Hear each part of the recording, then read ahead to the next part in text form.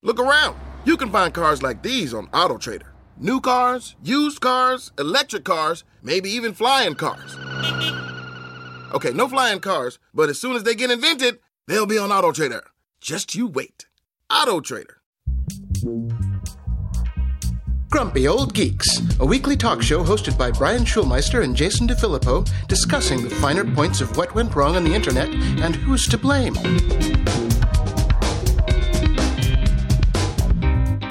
Welcome to Grumpy Old Geeks. I'm Jason DeFilippo. And I'm Brian Schulmeister. So, Brian, we went to Podcast Movement. Well, we attended 4 hours of one day of Podcast Movement.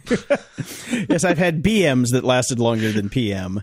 But, so yeah, went in, checked it out. Meh. Yeah, it wasn't what we thought it would be. I thought first off, there'd be a lot more people. People? I thought we wouldn't be, one of the top podcasters there. Yeah. Thought there would be more than just a bunch of weird-ass companies selling their iffy-ass products to podcasters, but that's what it was. So. That was the some of the talks we attended were basically just sales pitches. Advertisements and sales pitches. It was all sales pitches. And, I looked at you at one point and said, well, we kind of have our entire process dialed in. We don't need any of these people. Yeah, and I went to one of the early sessions before you got there, and they had two sessions going side by side in the same room with a very thin curtain between the two. Even though the room was huge, they were right next to each other, and it was impossible to hear the presentation that I was watching because the person in the other presentation knew how to project their voice very well. And the person in the presentation we were watching did not. Yeah. So it was pretty maddening. And there was this whole thing. I got the badge that they gave me the wrong badge when I came in. I got the super duper deluxe industry professional badge. Mm-hmm. Turns out if you pay the most money, you can't go to the basic ones. I'm not sure I buy that. I think you just had a bad security guard.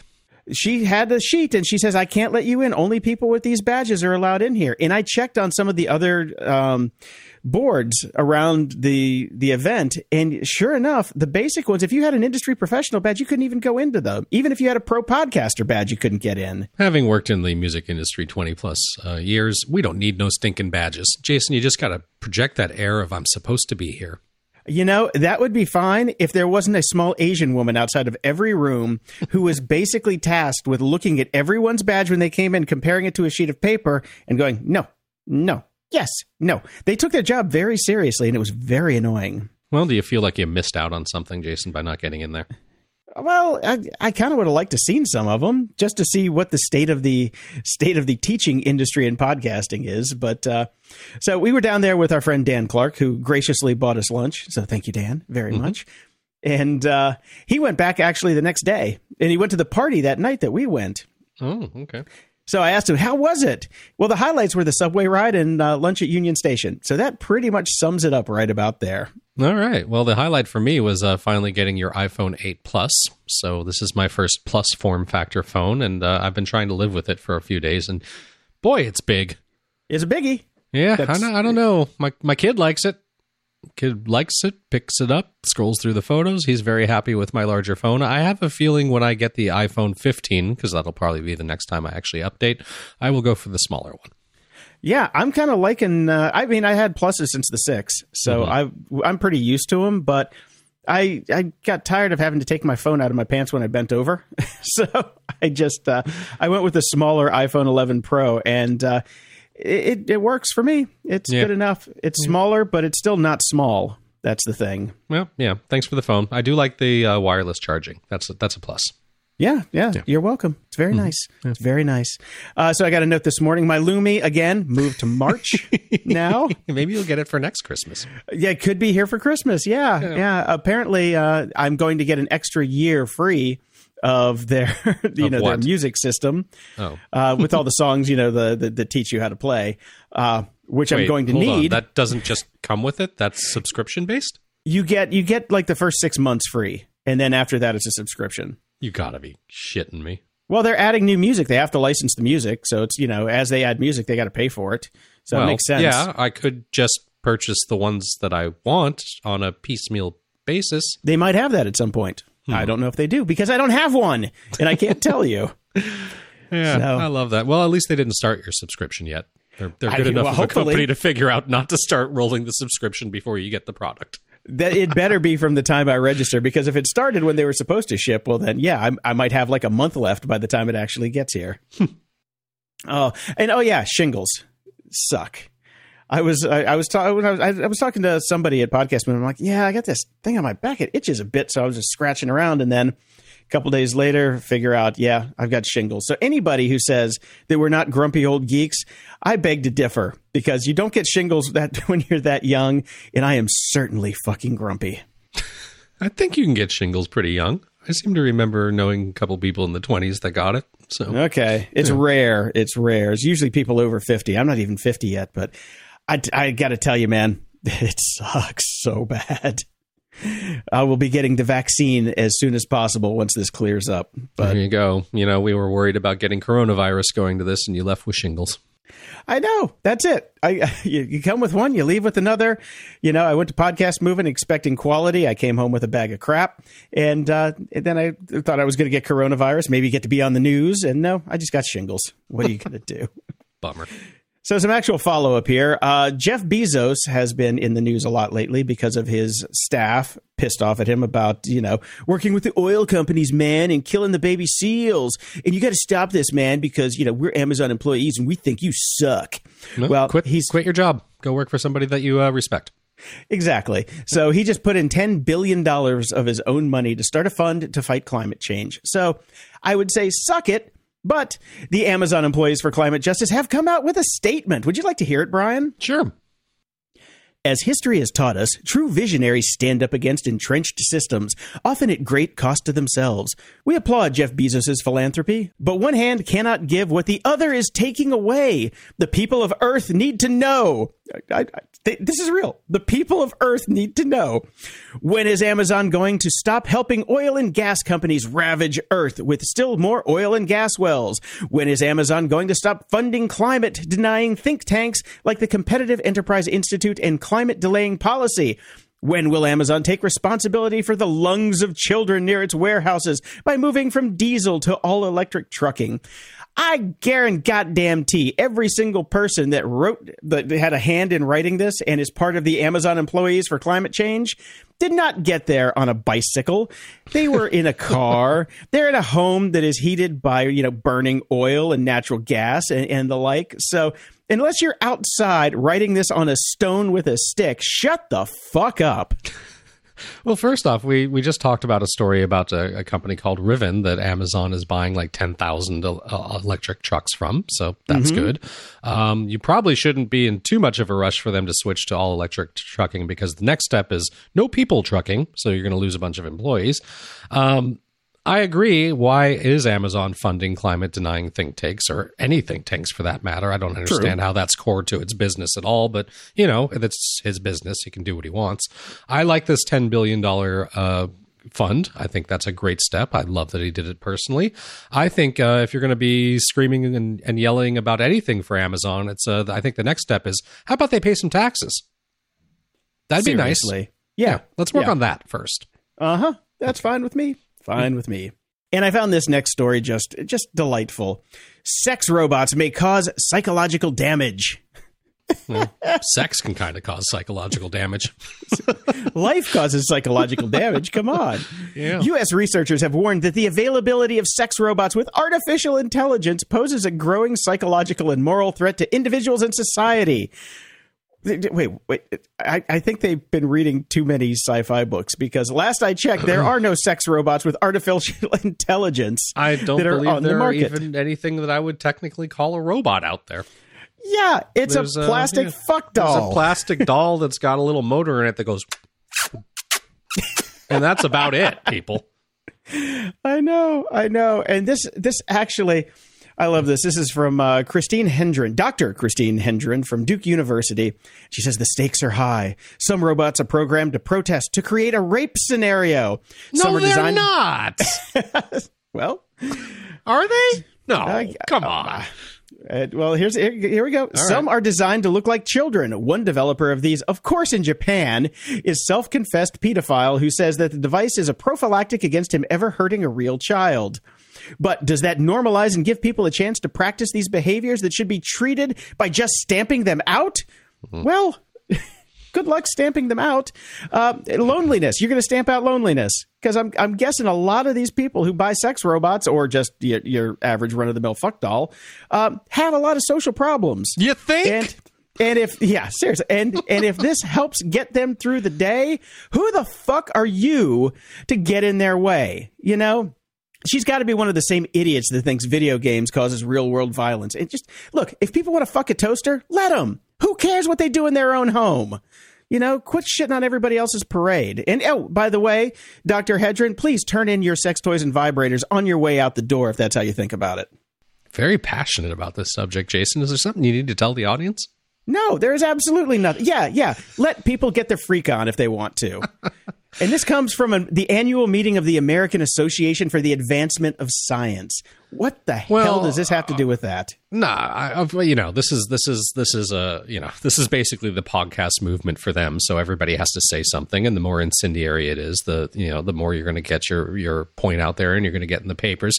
The one thing that they did say from this particular confab that they were all at, that I do agree with, though, is they are saying the technology is escaping oversight because agencies are too embarrassed to investigate it. I kind of believe that a little bit, but I'm just getting on my high horse about regulation and oversight again. Why do we need a government regulation body for a fucking sex toy? Well, it's if it I'm not saying that you do, but I could see if there are firms out there that are marketing it as, pedophilia. That's probably not good. I don't want to see things marketed that way, because that does normalize it. So there you go. Well, you stay out of Japan. There's your fix right there. Don't go to Japan. You know what they should be marketing for Japan? Like giant sex octopi. Yeah, they probably do. No. I would not put that past somebody. Mm-hmm. Now, from the same conference, I think this is definitely a whack job conference, because now astronomers want public funds for intelligent life search. The head of one of U.S.'s national observatories says the search for intelligent life elsewhere in the universe needs to be taken more seriously, and he wants our money to do it. Well, no, it doesn't. They've got our money doing it already.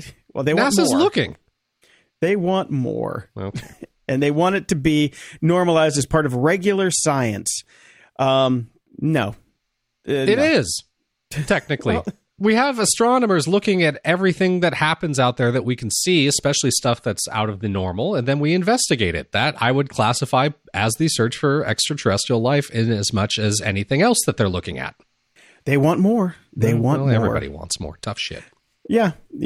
And it says NASA once funded the search for extraterrestrial intelligence to the tune of $10 million a year, but the funding was scrapped in 1993 following the introduction of legislation by Senator Richard Bryan, who believed it to be a waste of money. Then I think after that, that's when we got SETI at home.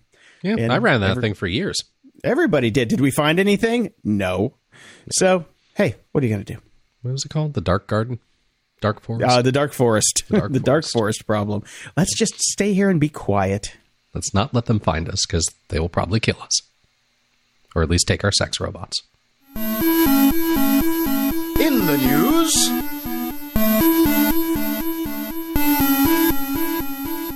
the gig economy, Jason. What do we got today? Isn't it helping everybody?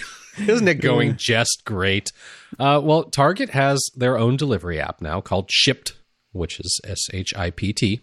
Okay. I think, apparently, you just need to remove the P, and that describes how well it's going so far. Okay. In late October, Ashley Johnson, a single mom and seasoned gig worker. That's a sad statement. If you ever get that on your business card, just quit. Now, stop. Yeah. Don't become a seasoned gig worker. Tweeted about the decline of lucrative work on Shipt, the Target-owned grocery delivery app. So they've taken the model of hiring so many shoppers per area that those of us who have given our blood, sweat, and tears can no longer even get orders unless we pre-schedule shifts. I haven't had an order in weeks. I'm hungry, Shipt, she wrote. I went from making $200 a week with Shipt to making $0 to $25. So I guess this is a practice that these companies are using.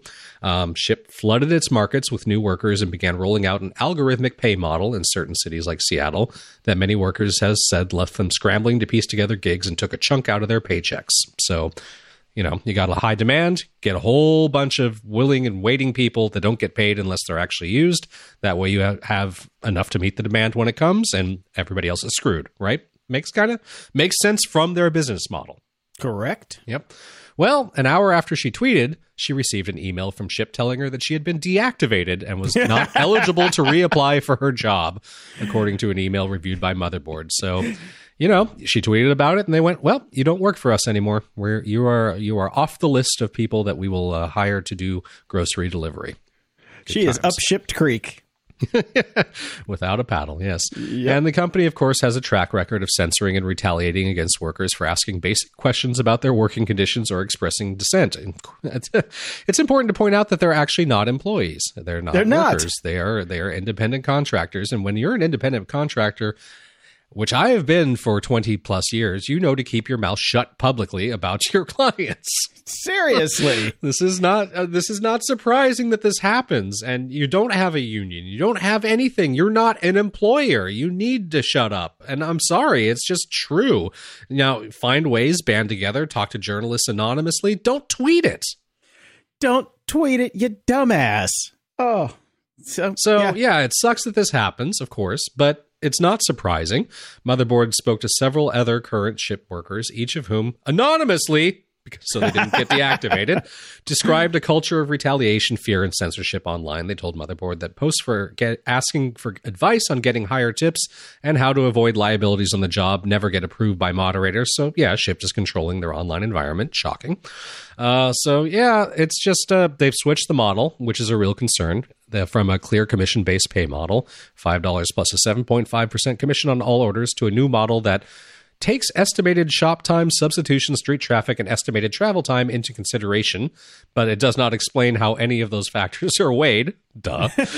Of course. Which is, yes, this is horrible. Of course it is. So I don't know what to do. I understand that people can't, for whatever reason, get a regular job. I understand that. I understand that the gig economy is very attractive to people with certain timelines who can only work when they want. I get all of that, but why are we surprised that these companies are doing this? This is, of course, what they're going to do. It is in their business model, and it is in their best interest to do this sort of thing. And you don't really have a lot of retaliation, which is horrible. So, but the one thing that got me, this really chapped my hide, as it were. Workers say Shipt customers often live in gated and upscale communities, and that the app encourages workers to tack on gifts like thank you cards, hot cocoa, flowers, and balloons onto orders that they have to pay for out of their own pockets, and to offer to walk customers' dogs and take out their trash as a courtesy. Are you kidding me? What the fuck? So you're going to screw them, and then you're going to ask them to be super nice to the wealthy people that are making their business run out of their own pockets. And get this is such a Disneyification of the fucking gig economy. Shipt calls this kind of service bringing the magic. Oh my God. Which can improve workers' ratings from customers that factor into the algorithm that determines who gets offered the most gigs. Wow. And I bet you they want you to buy that cocoa with the travel cup from Target. Oh, yes, of course. All of these gifts should come from Target. Yeah. Okay. So you're basically working for free. $5 plus. Well, actually, no, that's right. They changed it. If it was $5 plus a 7.5% commission on all orders, then the $5 would be gone because you have to buy an overpriced cocoa from Target. Yes. And then you're just making commission. But if you have to spend your time waiting for the cocoa and then cleaning up your car if it spills, that's not bringing the magic. That is not bringing the magic. No. Now, it's something I want to bring up here. We have talked many times about the only way to get anything done nowadays online is public shaming. Now, we need to give people a primer on how to publicly shame someone because this person did not do it the right way.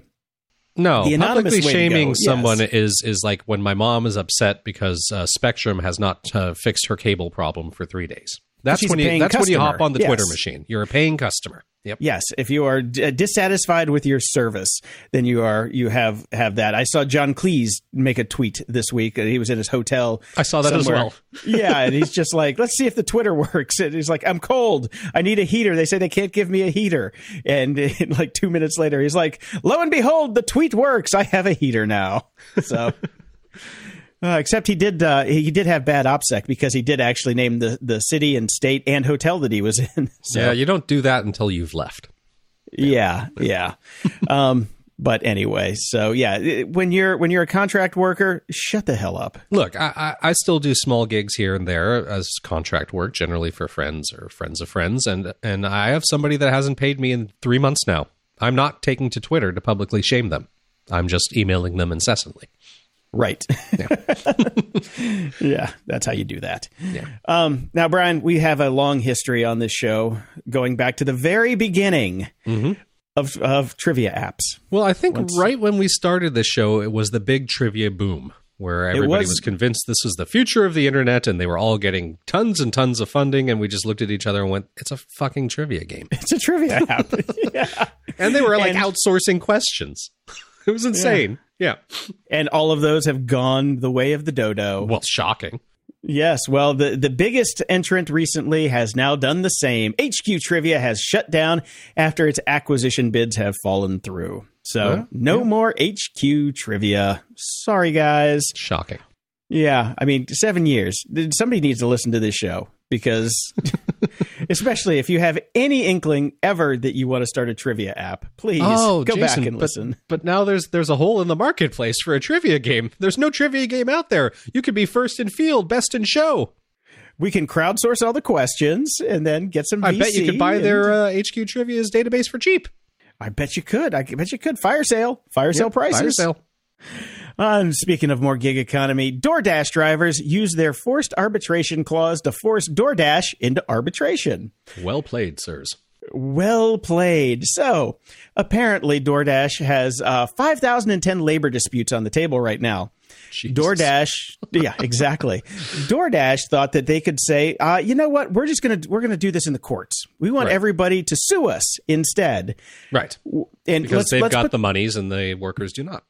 Yes, let's put the onus on the taxpayers and clog the court systems with, just stupid lawsuits. Well, DoorDash contractors have said, no, we want to use arbitration, which means DoorDash is going to have to pay for it, which is millions of dollars in arbitration fees. Nice. Yes, DoorDash also originally hoped to dismiss a pending class action case about the same dispute by arguing that the workers had a duty to arbitrate. In other words, the company's trying to have it both ways. They're going back and forth. Yes, and you can't sue us, but we can sue you. Yes, and it goes on to say, the irony of the situation was not lost on Judge William Alsop. The employer here, DoorDash, faced with having to actually honor its side of the bargain, now blanches at the cost of the filing fees it agreed to pay in the arbitration clause. No doubt, DoorDash never expected that so many would actually seek arbitration. Instead, in irony upon irony, DoorDash now wishes to resort to a class-wide lawsuit, the very device it denied to the workers to avoid its duty to arbitrate. This hypocrisy will not be blessed, at least by this order. Here, Judge. Way to go, Judge. Way to go. Good job. That's awesome. Love it. Yep. And I found this one over at the New York Times, and it's fantastic. It's a little bit old, but it's basically someone has invented the bracelet of silence. So Alexa and smart speakers cannot eavesdrop on you. How does that work? This comes from Ben Shao and his wife, Heather Zhang. Well, Ben went out and bought an Alexa. First mistake without clearing that with the wife, because we know the wives are the ones that always want those things taken out of the house and burned, which is what she did. So since they're both computer science professors at the University of Chicago, they decided to channel their disagreement into something productive. They got another assistant professor to help out, and they designed basically a bracelet of silence that will jam the Echo or any other microphones in the vicinity from listening in on the wearer's conversations. It uses ultrasonic speakers basically to flood the spectrum, and you can't actually hear it. There's a video in the New York Times piece that actually shows what happens. It's pretty cool. Excellent. It's pretty cool. I'd rather have the cone of silence from Get Smart, but okay. Yeah. The cone of silence is actually much more stylish than this ugly ass bracelet they made. But I could have seen people wearing this at all the goth clubs we used to go to. Yeah. Like that's the Mondo 2000 cyberpunk aesthetic going on right there. Now, I just want somebody to build this into a jacket so I can just press it. It's kind of like a TV Be Gone, but an Alexa Be Gone. Yeah, that's a great idea. That's amazing. That's very cool. They should definitely market a whole wide variety of stuff. There would be a marketplace for this. Now, the New York Times, the problem I have with this is the New York Times, which is normally pretty good at this sort of reporting, but the tagline, microphones and cameras lurk everywhere. You may want to slip on some privacy armor. This does not work against cameras. Just microphones. They do talk about some of the stuff that does work for cameras in the rest of the article, though. Right. So it's just not this device. Right. So, but what you need to do is couple the two. So you have the glasses that bounce back the IR, and they have speakers in the side that blast out the ultrasonics, and everybody has brain cancer in 3 years because they've got so much fucking, spectrum getting flooded into their brain. But I have seen the future, and it is very unfashionable.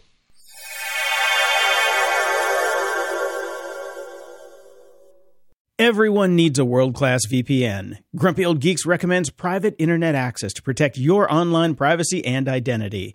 Private internet access never keeps any records of their users' online activities, so you can be assured that you have complete privacy and nobody knows what you're doing online. No matter your technical skills, private internet access is one of the easiest VPN apps out there. All it takes to connect is just one click or tap, and your data will be encrypted instantly. With just one private internet access VPN subscription, you can connect up to 10 devices at the same time. Go to gog.show/VPN and sign up today. For a limited time only, you can get our favorite VPN for just $2.69 a month when you sign up for 2 years. gog.show/VPN. That's gog.show/VPN. Okay, it's time to commit. 2024 is the year for prioritizing yourself. Begin your new smile journey with Byte, and you could start seeing results in just 2 to 3 weeks.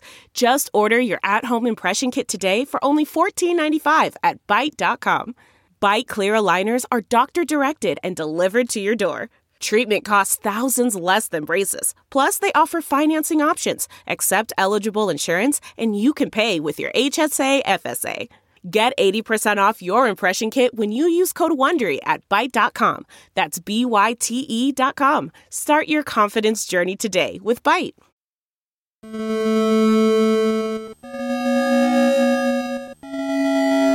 Media Candy. Netflix has dropped the first teaser trailer for Stranger Things 4. Yep.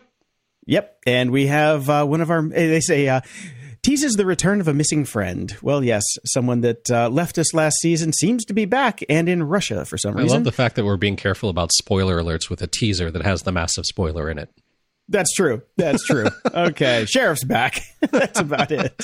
I'm excited about this. I do hope this is the last season, though. Mm-hmm. I do. You said that about its course. Season. Yeah, you said that about season 3 though too. Well, so. I think I would have been fine with the season 3 ending. We'll see. I have a feeling that this might be jumping the shark a bit, but we'll see. I don't know. I mean, I really like season 3, so I'm fine with this. I'm ready to go. No date yet though, so we're waiting on that. We also got another trailer for Amazing Stories, which is Steven Spielberg's reboot coming to Apple TV+. I was about to say, this is a reboot, right? Because I seem to remember that he had this show a long time ago when I was a young child. You don't remember watching Amazing Stories? I mean, Vaguely. You remember the show, but oh man, it was a great show. It was an amazing show, actually, because that's it right there on the tin. It's coming on March 6th. And I was like, oh man, Apple TV Plus, I don't want to pay for that. And then I was going through my phone trying to find something about my Wi-Fi hotspot on my new iPhone 11. And lo and behold, in my settings, it's like, hey, don't forget, you get your free year of Apple TV Plus. Make sure you get it before your offer expires. And I'm like, oh, nice. Yes. So last night I went and got it, and I browsed through Apple TV Plus, and there's absolutely nothing on there I want to watch. Well, you didn't want to watch Goop? That's Netflix. Goop's on Netflix, but the Gwyneth Paltrow has something on Apple TV. Was it the morning show thing? She's not on that one. I watched that. That was actually pretty good. She was on Planet of the Apps, which must have been that one. Okay. Yeah, that one was terrible. And they've got the Ronald D. Moore show on there that just out of respect for you, I'm not even going to bother watching. I think it's called For All Mankind. Yeah, I watched 2 episodes of it actually. That was enough. And that was enough. Not good. No, I didn't like it. Yeah. All right. All right. Okay. So I will definitely be watching Amazing Stories. It's only 4 or 5 episodes. So excellent. Which is fine. which is fine. I get some Spielberg back in my life. And turns out my ire against Showtime over Ray Donovan was justified, and I was not alone. Oh, boy, was I not alone. And Showtime has gotten the message, and Ray Donovan will get a proper ending. It has been confirmed. So, yes, Ray will be back to button it up. So I'm sure it'll be only a partial season, but I don't care. They got to put a button on this thing. It's been 8 seasons. Damn it. You can't go that long without giving a proper ending. You just can't. That's ridiculous. I know. I mean, they gave Homeland one. Come on. Can you imagine if MASH just never had their final episode? Exactly. That's just not a world I want to live in. No, or like Deadwood, you have to wait another 10 years.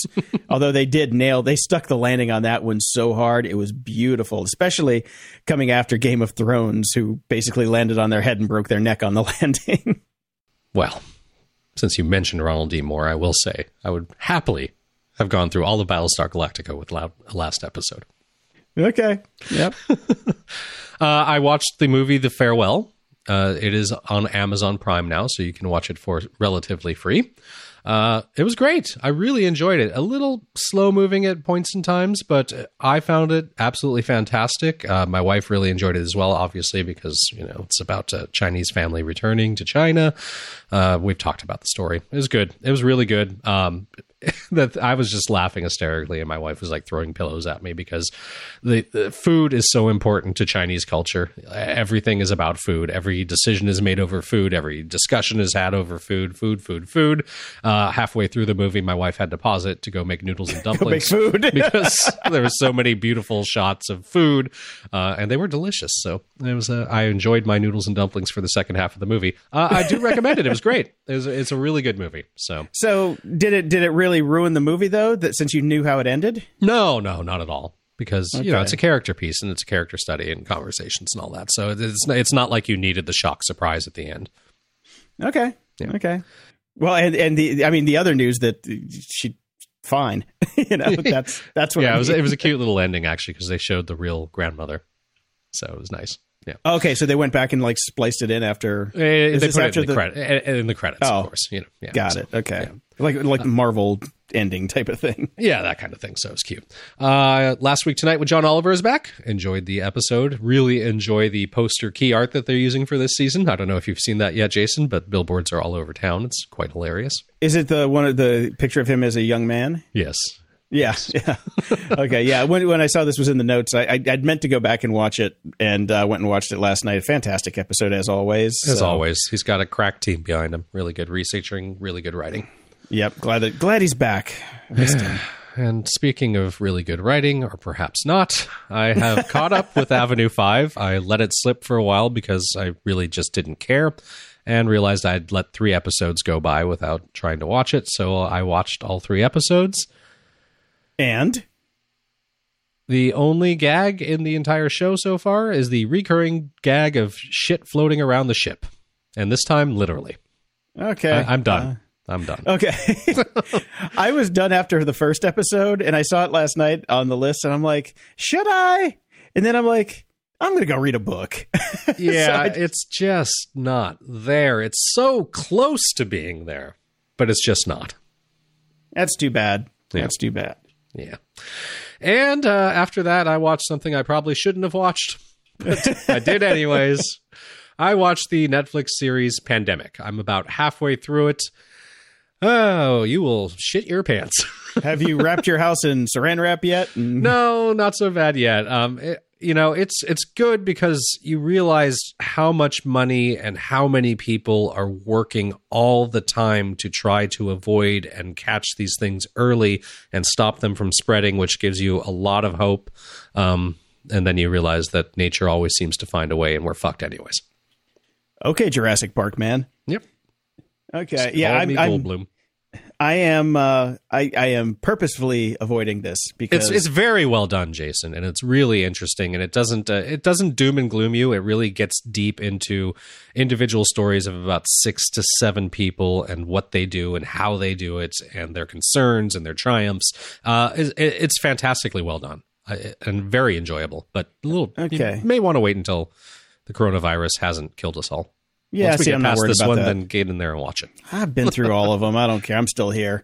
I mean, I was even thinking about, should I resurrect my Do I Have series because it made me so much money last time? But no, I'm going to leave that to the kids nowadays. But I live with a hypochondriac, and I don't want her to like actually see any of that. So because then it'll just be, are we going to die? Are we going to die? Are we going to die? Oh my God, who's got the sniffles? Oh no. I can't do that to myself. At the library.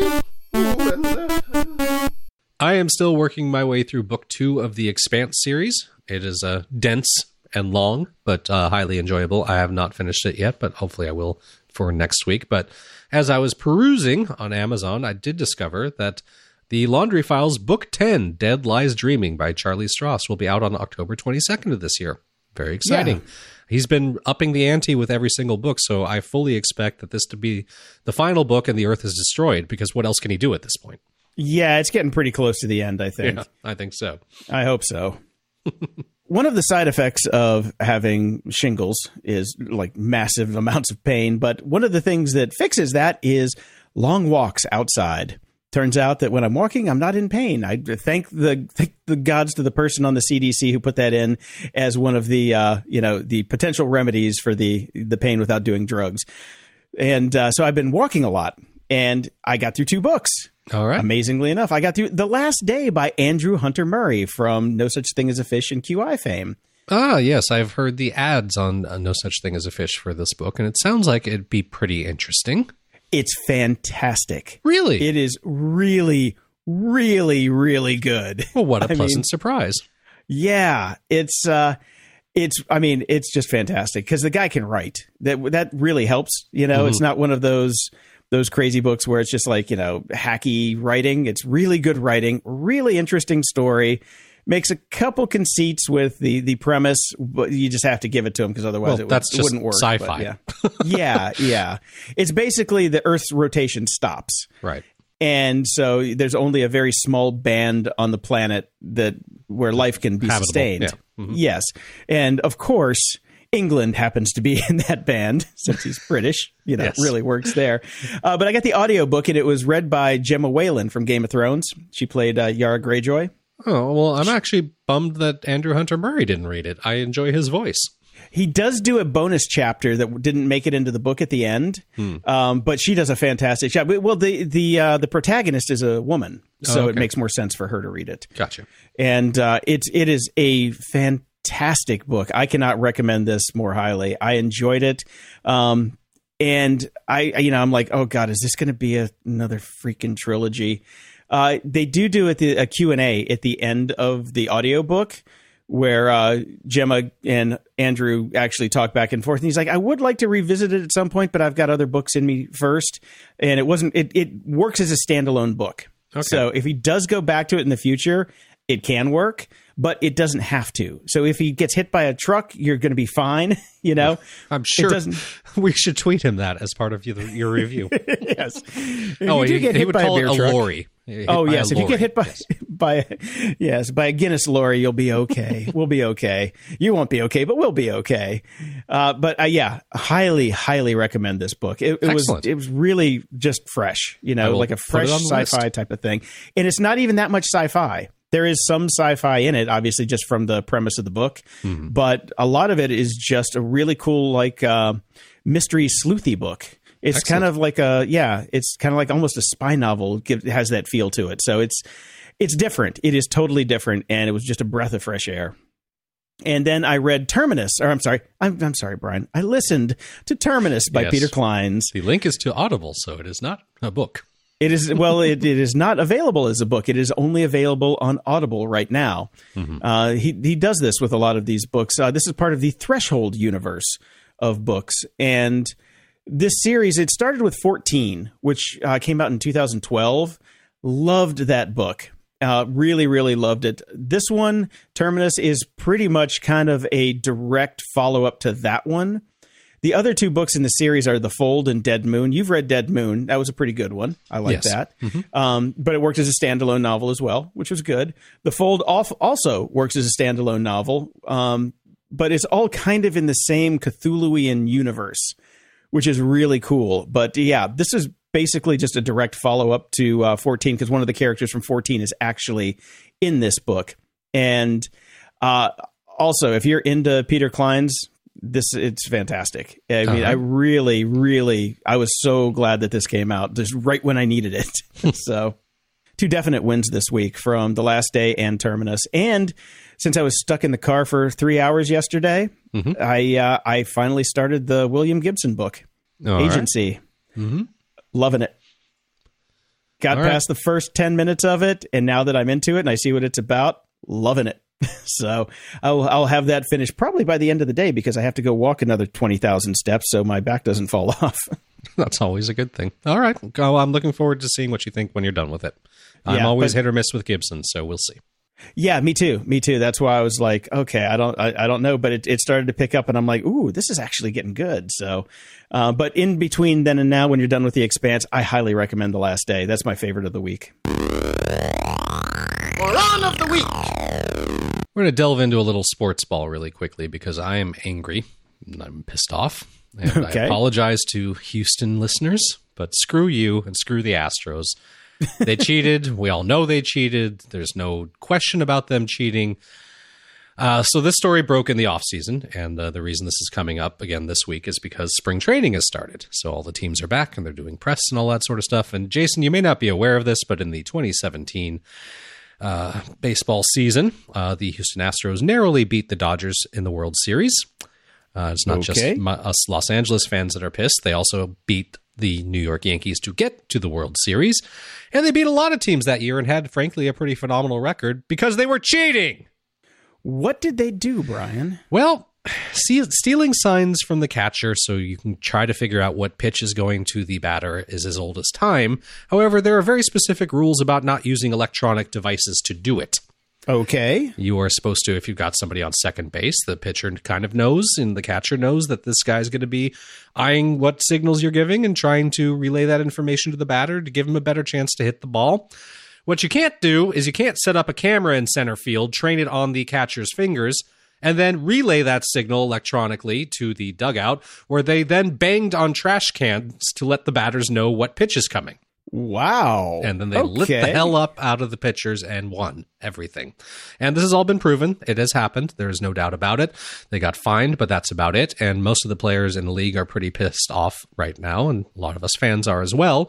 So Houston Astros have gone to their spring training camp and are now getting press and questions. So they've had a lot of time to think about this and come up with a story. They didn't do a very good job. Okay. The players and owner Jim Crane held a team meeting on Wednesday to plan a course of action for the next day of camp, when they would have their press.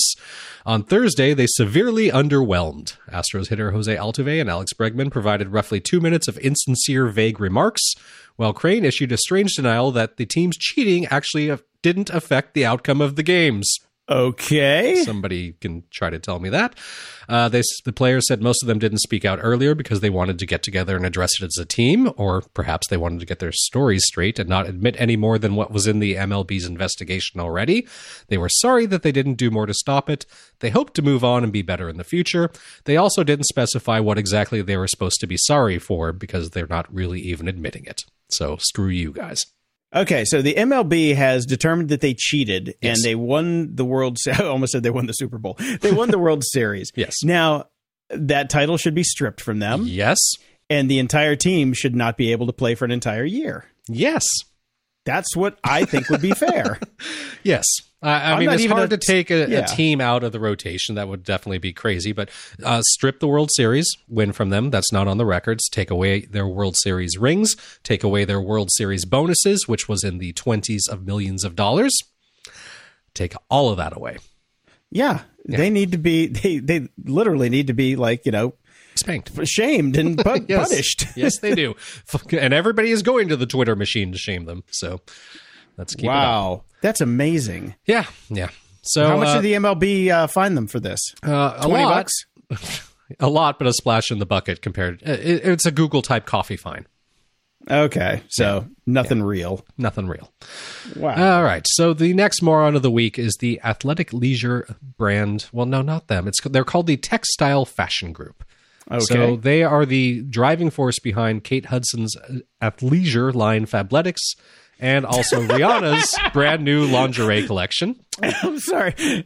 You said athleisure and Fabletics in the same sentence. That should be that. Well, that I should know be a I'm going crime. out of your comfort zone here a little bit, Jason, with this moron of the week segment. I mean, we got sports ball, and now we're talking lingerie. But Yes, run lingerie with and me here. athleisure. You run with me here. You'll see why they're in moron of the week. Go for it. Because this is the kind of bullshittery that you and I have fought against many, many times when we've been working with and consulting with companies. So on Tuesday, Truth in Advertising, a nonprofit organization, said that the Savage X Fenty, which is Rihanna's line, ensnares consumers into unwanted monthly charges through a membership plan that was difficult to opt out of. We've heard about this many a time, have we not, Jason? Yes, we not. You should use privacy.com/GOG. Yes, it said it also alerted the FTC to the line's business practices, which it believes violates the agency's rules and the Restore Online Shoppers Confidence Act.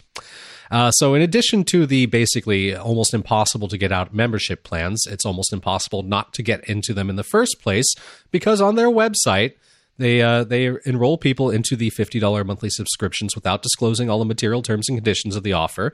And pricing on their site, say $19.50 for a pair of leggings, requires a membership, and it doesn't state that. So for non-members, the price could be more than double the price that they list on the site. Wow. Okay. Yeah, so it's a whole lot of bait and switch and bullshittery to get you into a membership that they make it almost impossible to get out of. We've seen this a million times in tech, have we not? Yes, we have. Does anybody ever get punished for this? Nope. Sure Yeah, doesn't. Textile has raised more than $500 million in funding and is valued at $1 billion. Whoa, it's a unicorn. Yes. Awesome. So the founders have specialized in these types of subscriptions for years without ever getting any trouble whatsoever. In 2014, Adam Goldenberg, the company's co-founder, was named in a complaint against Sensa, a company he led that sold a bogus miracle weight loss powder. So they got fined $50 million, one of its biggest it's ever been given for deceptive advertising. So well done, brands. Well done, company. Well done, Rihanna and Kate Hudson's people for not looking into this, or frankly, just not caring, because I'm sure the pitch deck said they'd make a lot of money. Yeah, it just comes down to how much are they getting paid. Do whatever you got to do. Yep. I doubt they even knew about the subscription. Oh, I'm sure they didn't. No, their people might have, but I'm sure they didn't. Yes. So we have a hero of the week. We actually have two heroes of the week. This is a little bit older, but we were at Podcast Movement, so didn't get to put it in the last show. An Australian couple quarantined on a cruise ship because of the coronavirus. They needed some vino, so they had it delivered by drone to their stateroom. Yes, and yes, all the way down. This is fantastic. Can you imagine? First off, you're stuck. Well, first off, you're on a cruise ship. That's bad enough to begin with. I like cruises. Damn it. Fuck that. Then you get stuck on a cruise ship because there's a deadly virus flowing around and you're quarantined. In the middle of a zombie nightmare plague, yeah. And then they run out of booze. See, that's the nightmare. I can deal with the viruses and the zombies and being trapped on a cruise ship. When they run out of booze, that's a problem. Somebody get Captain Stubing on the line because we got a problem. We're going down, Captain. So I have to say, the Naked Wine Club, these guys nailed it. So they flew over 2 bottles of Pinot Noir and dropped them off at their stateroom. And I'd be just like, you only ordered 2 bottles? I'd be like, can I get an hourly subscription? That's a subscription I would pay for. I want 2 bottles of wine to my stateroom every hour until they let us off this ship. If I remember correctly, the Naked Wine Club is kind of one of those deceptive subscription things. Oh, could be. Could be. Okay. I might be thinking of something else that's just top of mind, but I joined one of these once, and it was not fun to get out of. Oh, I signed up for those things. To drink it. Oh, yeah. That, but yeah.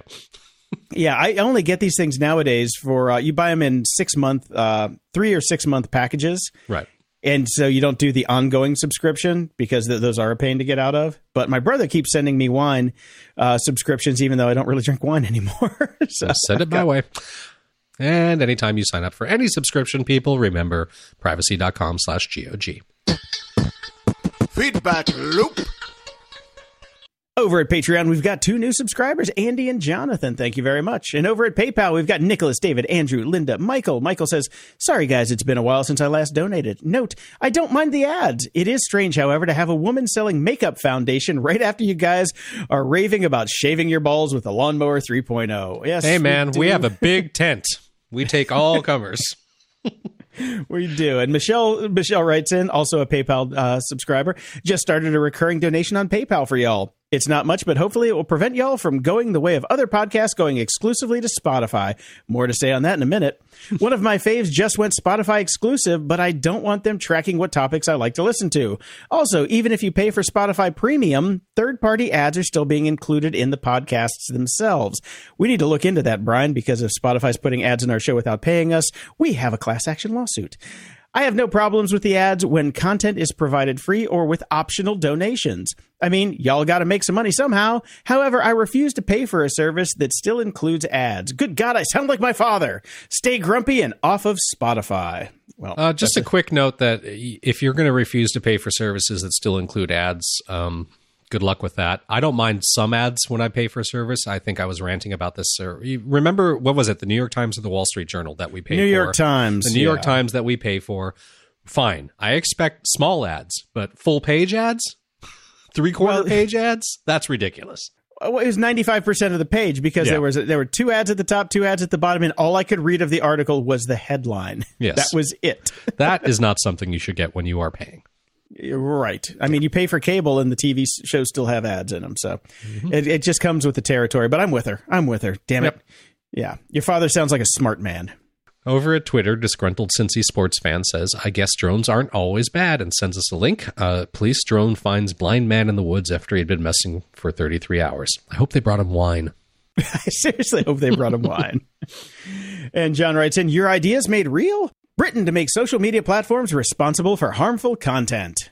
Yeah, they say they're going to force social media companies such as Facebook, Twitter, and Snap to do more to block or remove harmful content on their platforms. Good luck with that. I think Britain's got a lot of other things to worry about at the moment, but you think? They can take a shot at it. So basically, this is a non-story because all they've said is they're going to plan to legislate to ensure companies had systems in place. They don't have a plan. They don't have a policy. The policy is being developed in the coming months. Like I said, I think Britain's going to be a little bit busy in the next few months with legal issues that don't involve social media. But good if they do something, but they don't have rules yet. They're not sure what the rules are going to be. They haven't even turned on the fucking power in the building yet. Right. Yeah. Yeah. Little early. Early. Trip and Fool writes in, here's a head scratcher for y'all on the Samsung Fold by Escobar. Wonder if the Escobars would be a sponsor. Pretty sure we know a few of their old clients. And this is an unboxing video for the Escobar Fold. Is everybody into these Fold phones? I don't get it. I don't know. It's actually the Escobar Fold 2. 2. Oh, sorry. 2. Yeah, I watched the whole video last night. It was kind of interesting.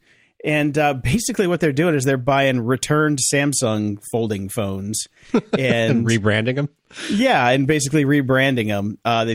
They got returns, overstocked demo units and things like that because it's a $1,500 phone that they're selling for $399. Right. And the guy in the video actually peels off the Escobar sticker and everything. But he said the people at Escobar Inc. were actually very nice, which was very interesting. And they just talk really fast, and they're really, really excited all the time. They really are. They won't shut up. They corner you in the bathroom, and they talk and they talk and they talk. The phone actually looked kind of interesting. I would never buy one, but it's kind of cool that you have a phone that opens up and you got kind of an iPad. Well, Android tablet, but right. Yeah. And definitely knew a few of their old clients for sure.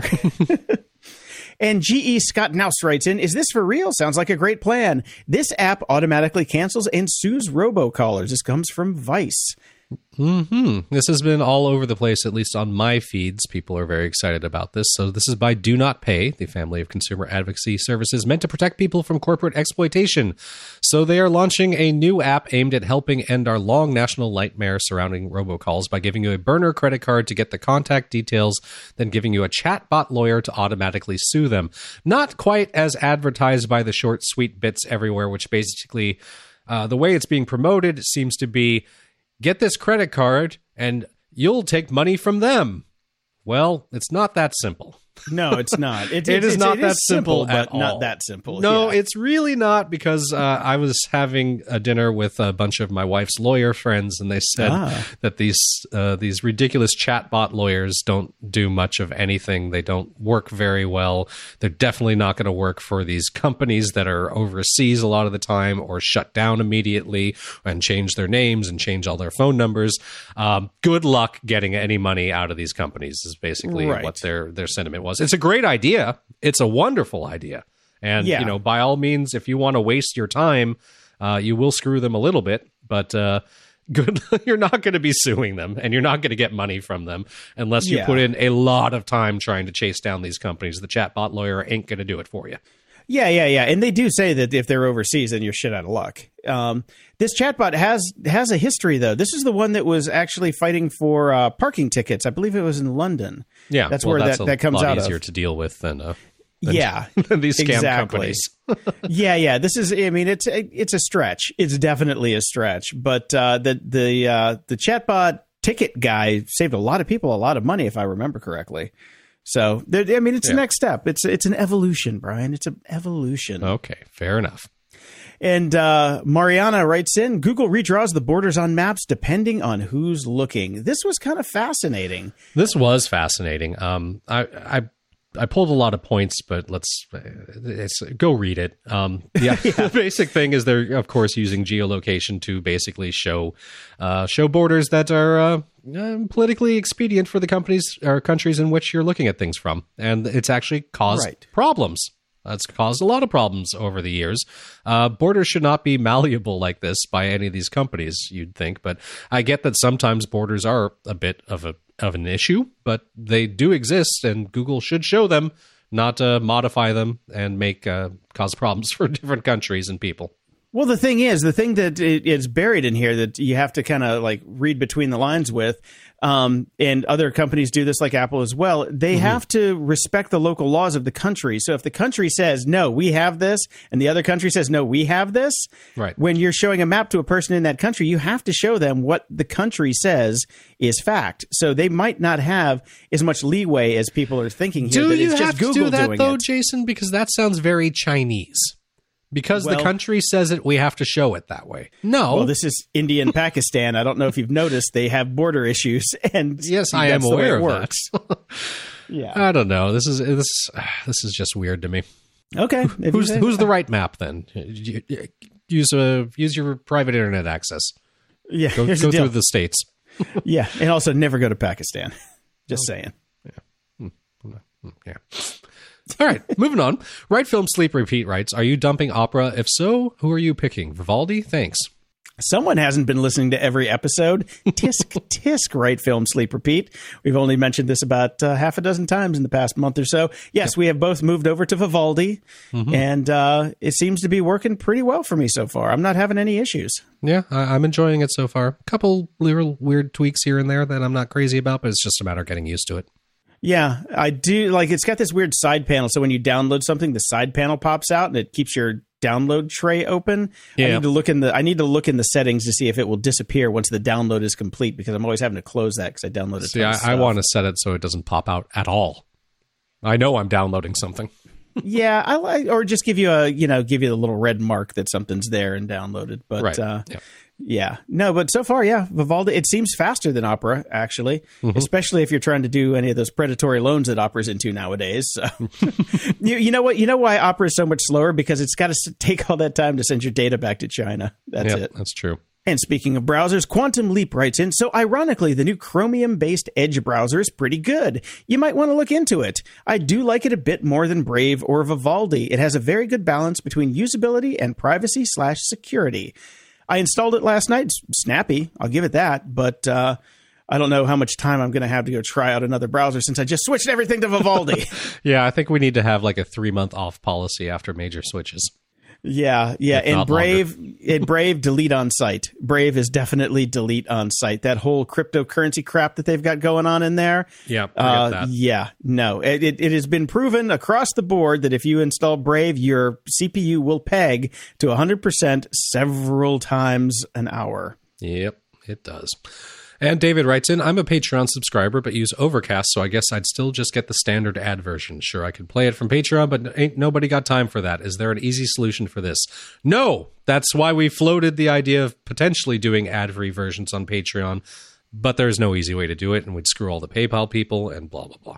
Yeah, but hold up. He's talking about being a Patreon subscriber and using Overcast. The thing about Patreon is once you're a Patreon subscriber, and if we start uploading the ad-free versions, you get just a custom RSS URL that you just paste into Facebook, and that subscribes you to your own Overcast. Particular feed. Yeah, in Overcast. Not Facebook. So you can paste it into Facebook. Fucking Facebook.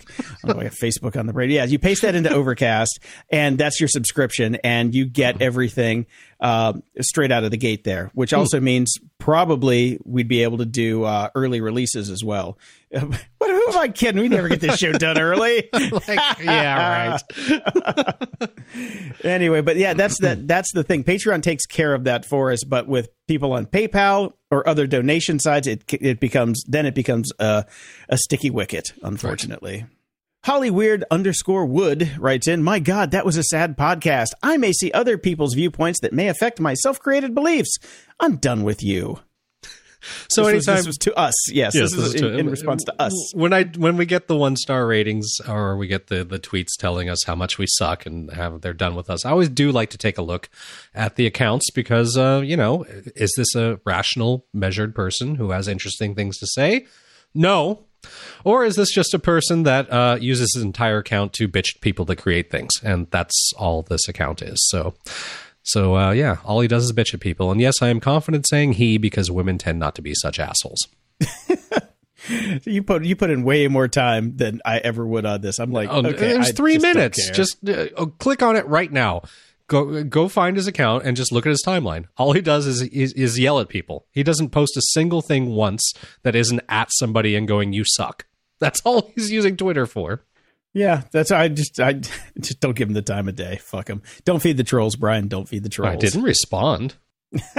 We just talked about it on our show to 12,000 people. Thanks. Yeah, but he's not listening. He quit. He's done with us. Here's the funny thing. He's listening right now. That's the funny thing. The people who bitch the most listen the longest. That's the best part. Yeah. And Joe Fizz writes us, I think this would be right up your alley, a social media platform with no people on it. I was tempted to put this in Moron of the Week, actually. This is a link over from Vice. Finally, there's a social network without any people. Yes, somebody came up with the idea of making an app that is a social network that does not allow you to interact with anybody else that signs up with it. Nope, they just have a sea of bots. It's called Botnet, a social media simulation where you're the only human in a sea of bots, and they use their machine learning and artificial intelligence to respond to you to make you feel better. I kind of like this. I think this is very dystopian, and I think I might actually install it because it sounds kind of fun. I think, this is just like a material generator for us. Do you know? Do you like the fact that there are upsells? There are upsells? For $1 each, you can buy bots that will troll you or make dad jokes.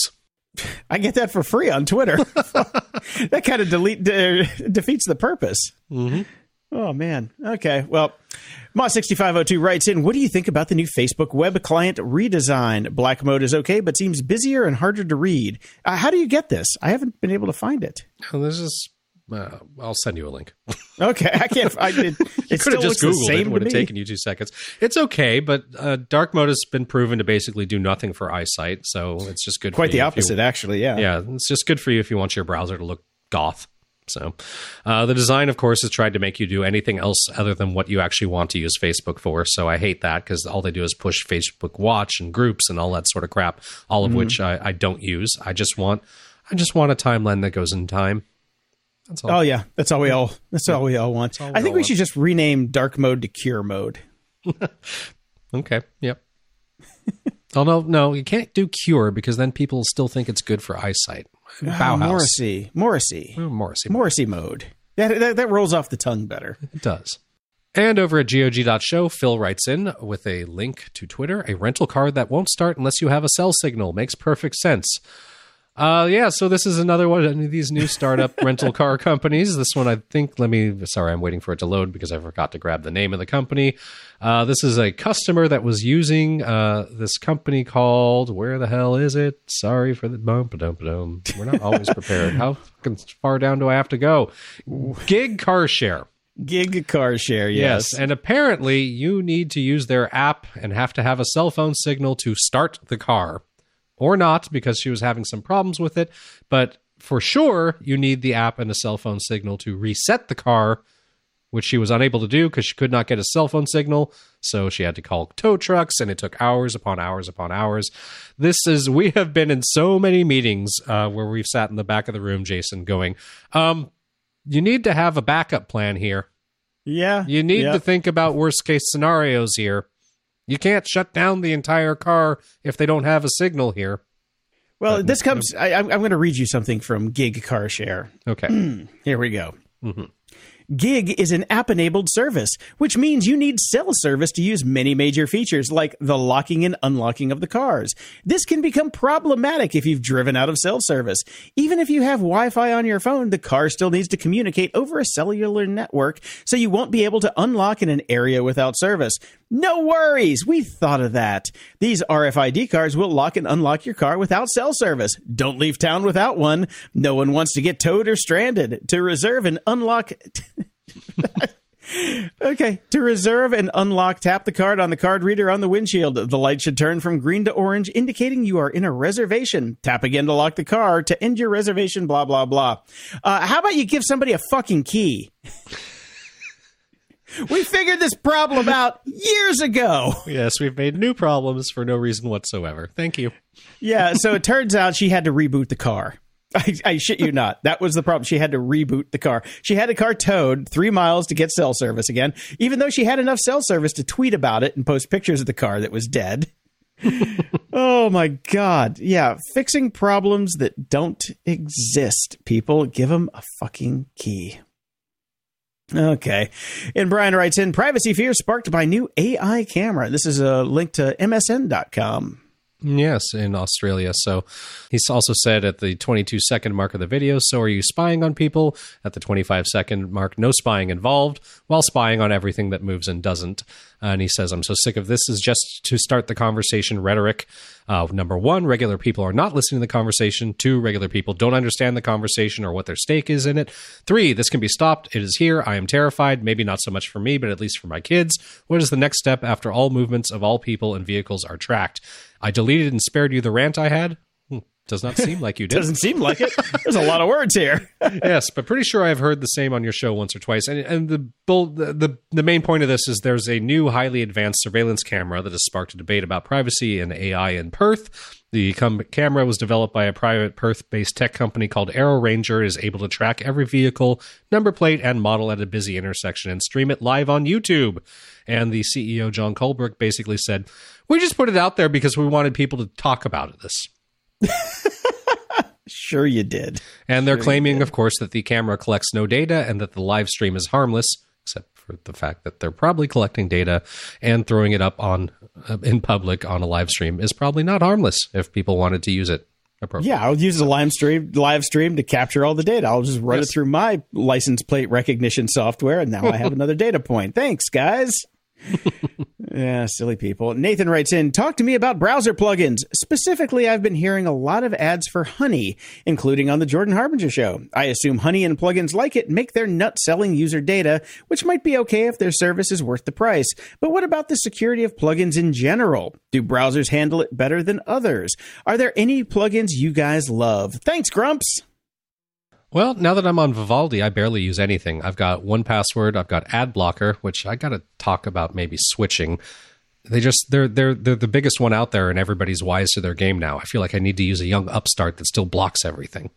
We'll see about that. That uses AI to steal your data. Yes. I use FB Purity to make my Facebook experience somewhat okay. And I use Instapaper still for show notes when I want to grab something and I'm too lazy to paste it in right away. And that's it. That's all I use. Yeah, I'm not a big plugin guy anymore. I don't really need them for anything. I had more on Chrome than I could shake a stick at. I had, plugins for screen capping an entire web page built into Vivaldi. Don't need that anymore. I used a bunch of those EFF, tracker plugins that, blocked all the trackers. Don't really need that anymore.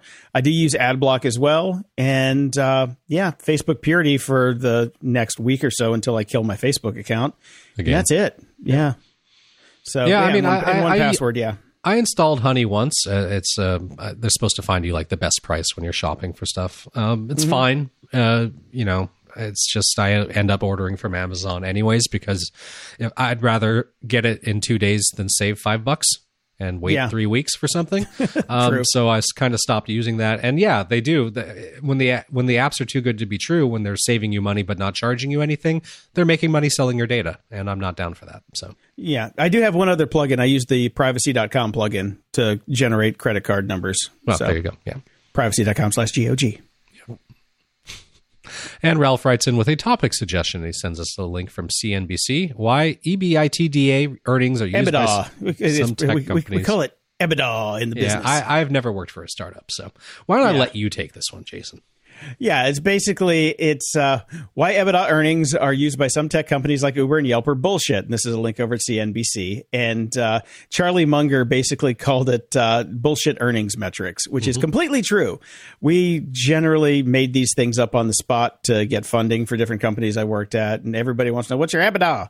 And it stands for earnings before interest, taxes, depreciation, and amortization. And so it's bullshit. It is bullshit. Yeah, I mean, if Charlie Munger's coming out saying it's bullshit. But we all knew it was bullshit. So, yeah, that's just one of those things you have to learn when you get into the startup game and are looking for VC money.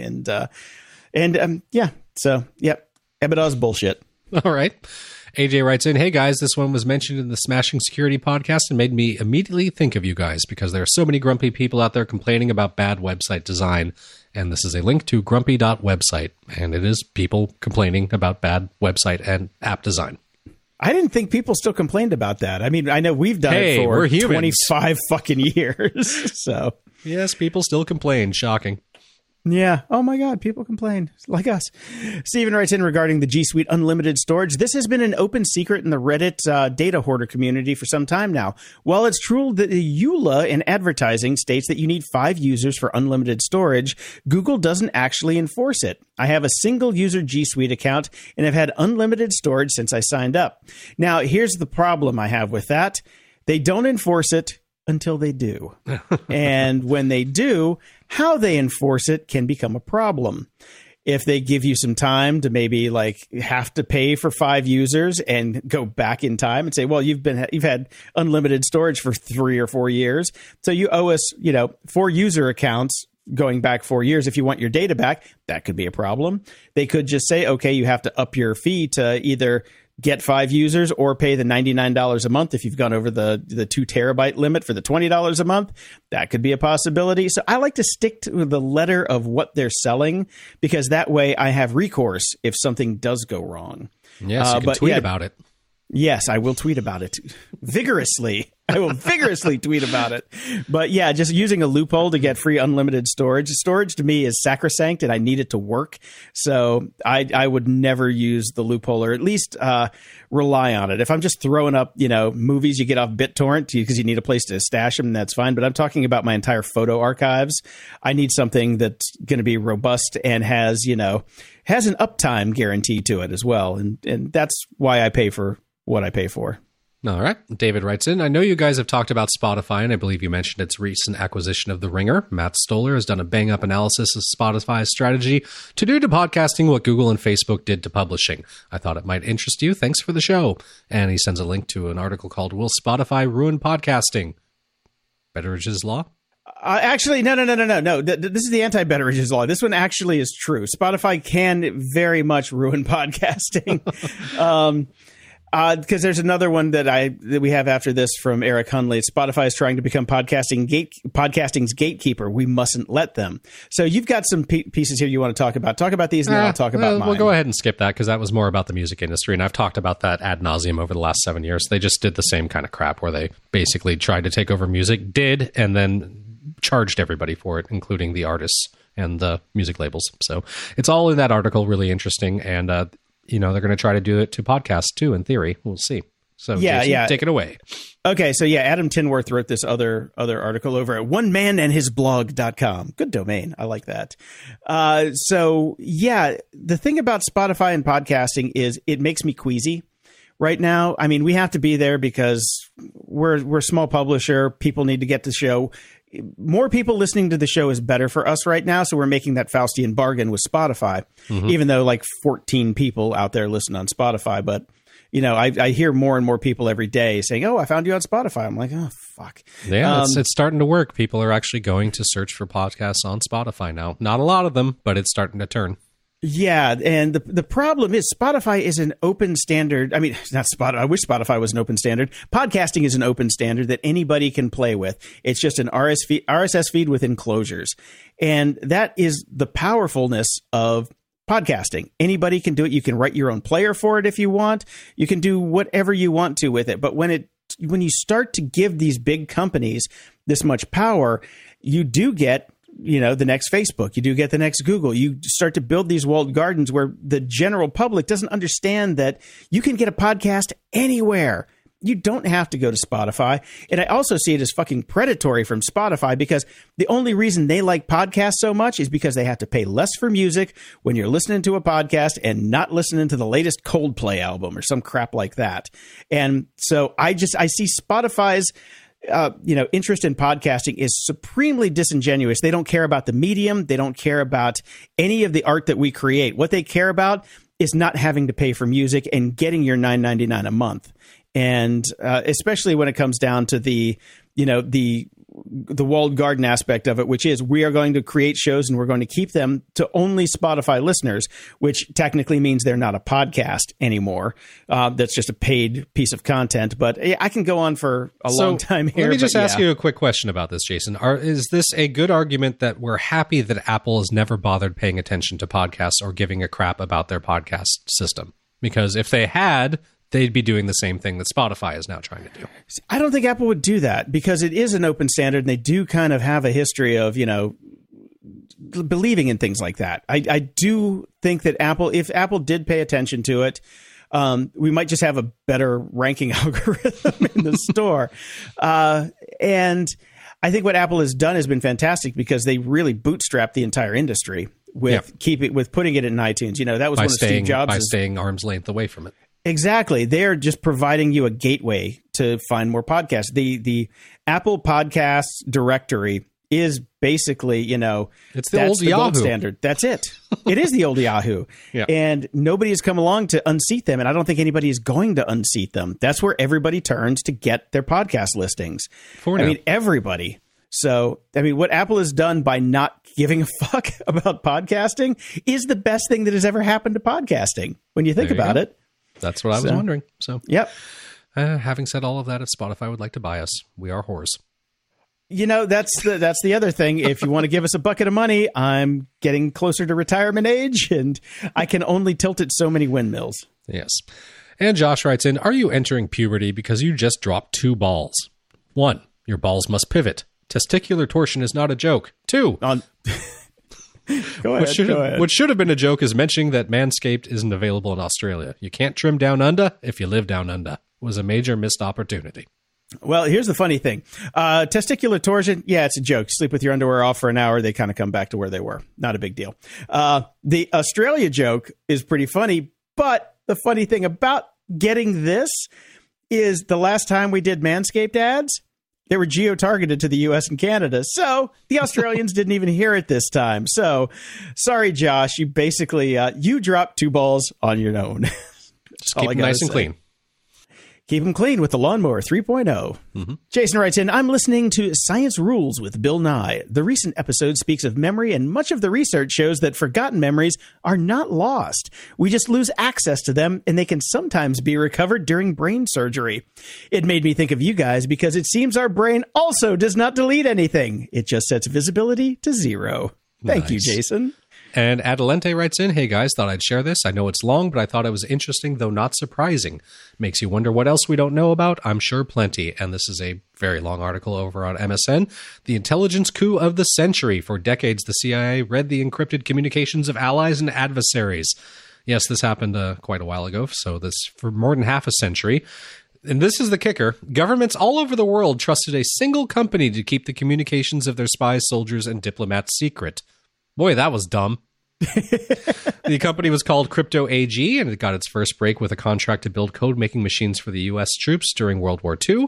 Flush with cash, it became a dominant maker of encryption devices for decades, navigating waves of technology from mechanical gears to electronic circuits and finally silicon chips and software. It's a Swiss firm. They made millions of dollars selling equipment to more than 120 countries well into the 21st century, including Iran, India, and Pakistan, and even the Vatican. But guess what? Crypto AG was actually secretly owned by the CIA and a highly classified partnership with West German intelligence. They rigged the company's devices, basically put in backdoors, so they could easily break the codes that countries use to send encrypted messages. There you go. I love this. This is why the CIA is the CIA. Well, and this is why there's a big argument about not using Huawei devices for our 5G networks. That's true. That is true. At least we were smart enough to keep it under wraps. Huawei is pretty much right out front saying, yeah, not us. Yep, not us. So good lesson if you're trying to start a foreign government.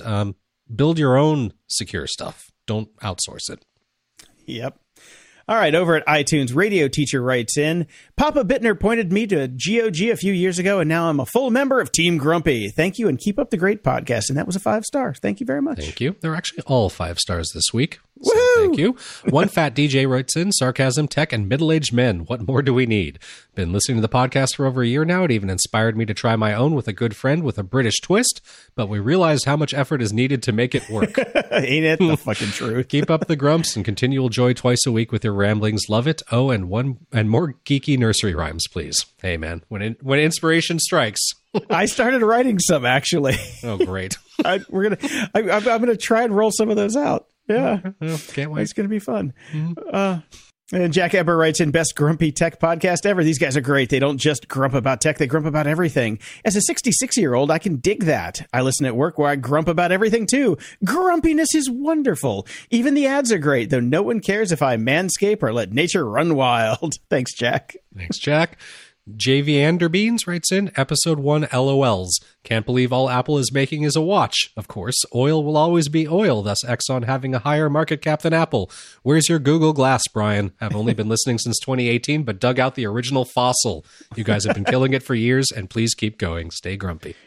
Thank you very much, J. Vanderbeans. And JV9876 writes in with another 5-star. Great show. Also testing Slack integration. Testing to help out the podcast to see if they got Slack notification. Also, these guys are fortune tellers. They humorously illustrate how over-optimism in tech can be dangerous or just plain entertaining. It's good to get a cautionary take on tech, security, and pop culture. Keep on grumping. And by the way, to everybody who wrote in, yes, it fucking worked. It did work. Slack integration worked. It was one of the other highlights of Podcast Movement because we were sitting listening to a boring talk and I went, hey, Jason, it worked. It worked. Oh, man. If you want your question or comment read on the show, head over to gog.show/contact and send us your feedback or questions that we can read on the air. And if you're so inclined, please head over to gog.show/iTunes and toss us a 5-star and snarky review and keep clicking those stars in Overcast. We love it. Quick shout out to our friend Dan Nitro Clark, who bought us lunch at Podcast Movement. That was very nice of you. Oh, yes. Thank you for that. That was a nice lunch. Delicious. It was a very nice lunch. It was basically the highlight of Podcast Movement. And go check out Dan's show. It's over at thegladiatorway.com. We've actually rebranded his show Calm the Beast to be a little bit more gladiator-like. The new episodes will be coming out and then soon, very soon. But we've got 23 episodes back in the can. And I hope you go and subscribe and join us on that journey. And we appreciate all the feedback we've gotten so far. So until next time, I'm Jason DeFilippo. And I'm Brian Schulmeister. Thanks for listening to Grumpy Old Geeks. To support the show and keep us on the air, go to gog.show/donate. Toss us a few bucks and we'll love you forever. Your support really keeps us going and we really appreciate it. Show notes for this episode are gog.show/415. Is that the area code for Silicon Valley? 41, no, it's 41. No, yeah, it is 415. I got a 415 number, yeah. There you go. From there, you can find links to old episodes, leave feedback, ask questions, donate to the show, and get links to stuff we like. Stay grumpy.